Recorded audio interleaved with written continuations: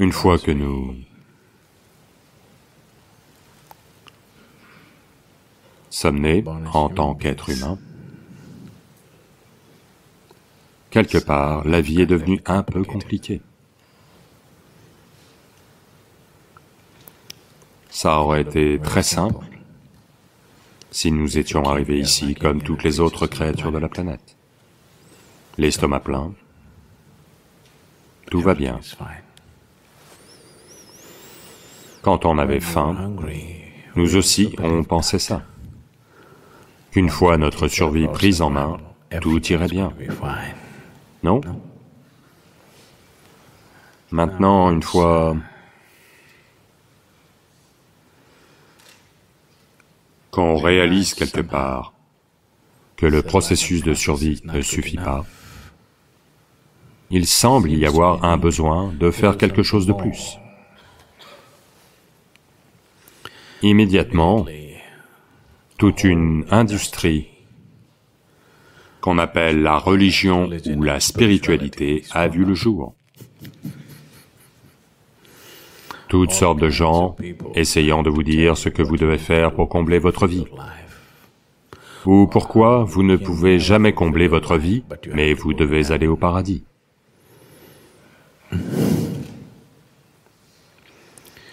Cela a pris énormément de formes, tellement, et la diversité est merveilleuse, mais le niveau de duperie est assez honteux.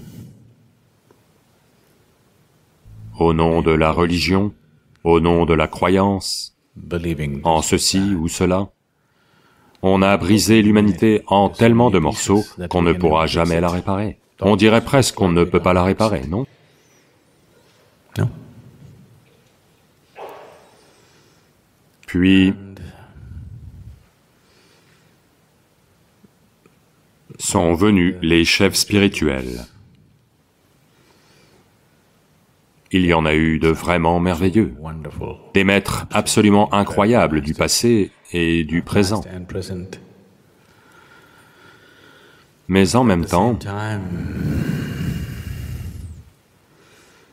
trop de toutes sortes de différents niveaux d'ignorance et différents niveaux d'intention s'y sont développés. Il y a toutes sortes de tromperies dans le monde. Mais les tromperies religieuses et spirituelles sont les plus grossières, malheureusement. Si quelqu'un qui vous est cher est mort, votre voisin qui se disputait toujours avec vous, même lui va simplement se prosterner en passant, ce jour-là au moins. Oui ou non? Un criminel venu cambrioler votre maison voit que votre femme est morte. Même lui va dire « d'accord ». Un politicien qui se dispute avec son opposition tout le temps, quand quelqu'un meurt, même lui, il... Mais les gens spirituels, ils ne vont pas manquer une seule occasion.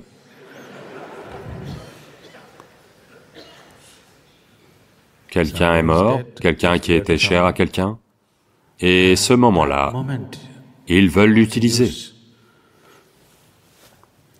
Même un criminel de droit commun ne ferait pas ça, n'est-ce pas? Même lui aurait... Quelqu'un est mort dans la maison, je ne pense pas que... Vous savez, une maison en deuil n'a jamais été cambriolée. Habituellement, ça n'arrive pas, vous savez, même lui évite. Donc, il devient extrêmement important de présenter le processus spirituel sous son vrai jour, pour ce qu'il est vraiment. Un certain jour,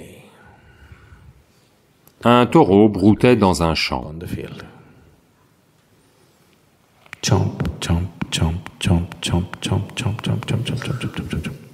Broutant, broutant, broutant, broutant, broutant, il s'enfonce profondément dans la forêt. Des semaines à brouter une herbe luxuriante. Il devient beau et gros. Un lion qui n'est plus dans la fleur de l'âge, qui a du mal à chasser les créatures sauvages, voit ce beau et gros taureau et le traque, se jette sur lui, le tue et le dévore. Son estomac devient plein. Puis avec grande satisfaction, comme notre ami, il rugit.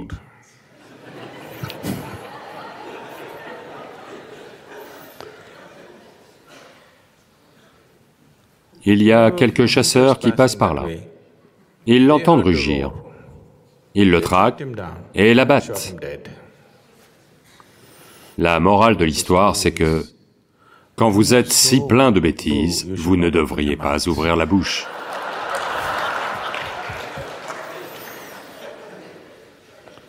Mais ils sont si pleins de bêtises qu'ils ne vont pas se taire un seul instant. Vous savez, il y a 2 ans, quand j'étais au Forum économique, quelqu'un parlait de quelque chose. À vrai dire, il parlait de la fabrication des briques.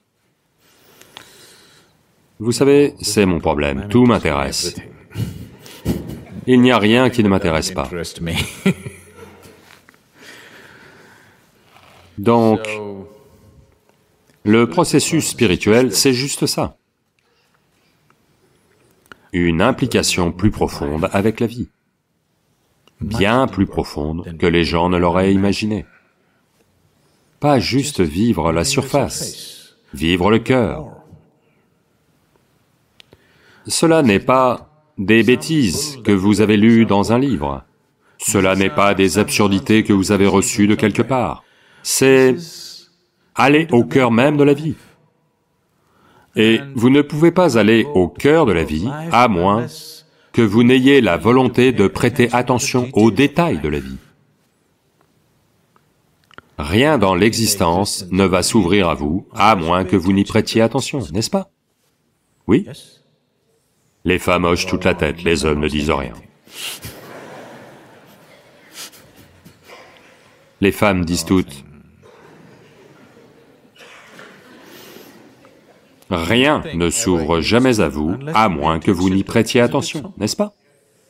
Et rien ne peut ne pas s'ouvrir à vous si vous y prêtez suffisamment attention. La création et le créateur doivent s'ouvrir à vous si vous leur accordez une attention substantielle. Donc, si vous êtes prêt à accorder une attention substantielle à quelque chose, tout va s'ouvrir. Je leur disais à l'instant. Vous avez entendu parler d'Andrew Carnegie? Avez-vous entendu parler de Carnegie? Carnegie, au XXe siècle, est devenu l'un des hommes les plus riches d'Amérique, en très peu de temps, en une seule génération, à lui seul.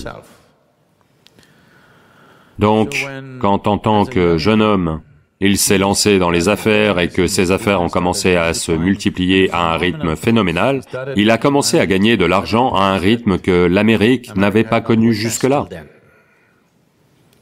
Donc, naturellement, l'administration s'est mise à soupçonner qu'il a peut-être des activités criminelles pour gagner autant d'argent. Ils ont passé son entreprise au scanner et n'ont pas pu trouver quoi que ce soit d'anormal. Alors ils se sont mis à enquêter sur lui. Un groupe de membres du Congrès menait cette enquête, et puis ils ont demandé, « Nous avons examiné votre entreprise sous toutes les coutures, et nous ne trouvons rien d'anormal.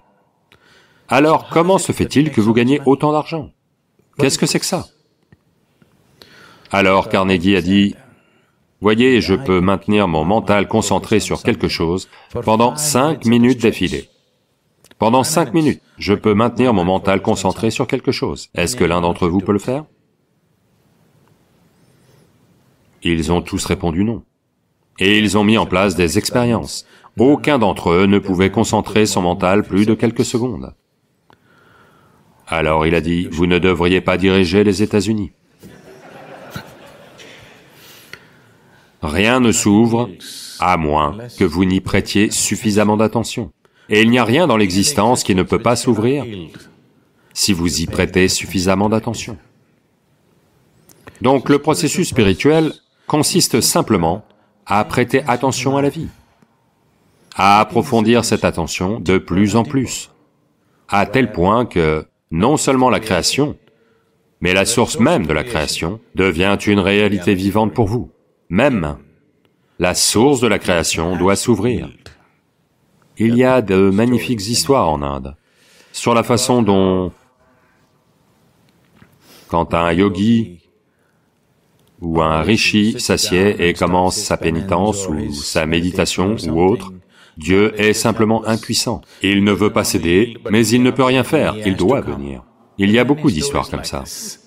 C'est juste pour vous dire que si la conscience humaine est substantiellement focalisée, même la source de la création ne peut pas vous le refuser. Même elle doit s'ouvrir. Donc ceci est un choix que nous avons.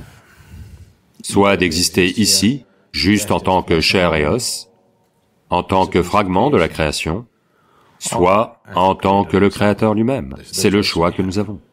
Quand vous exercez ce choix, quand vous ne laissez pas passer ce choix, quand vous exercez vraiment ce choix, alors on dit que vous êtes sur le chemin spirituel. Je ne comprends pas comment quiconque peut ne pas être sur le chemin spirituel. Parce que c'est l'aspiration de tout le monde. Tout le monde veut être quelque chose de plus que ce qu'il est en ce moment, n'est-ce pas? Ce quelque chose de plus a lieu, il veut être quelque chose de plus. C'est un chemin spirituel mené de façon stupide. Si vous le menez comme il faut, alors ça produit des résultats. Autrement, vous allez mourir en étant une aspiration. La plupart des gens sont une aspiration quand ils meurent, malheureusement. Très peu de gens sont une réalisation quand ils meurent. Une aspiration, c'est bien en guise de point de départ, mais une aspiration n'est pas bien en guise de conclusion, n'est-ce pas? Non? Oui. L'aspiration est une bonne chose en tant que point de départ. Une aspiration n'est pas une bonne chose en tant que conclusion. La conclusion devrait être la réalisation. Le point de départ, c'est l'aspiration. C'est OK.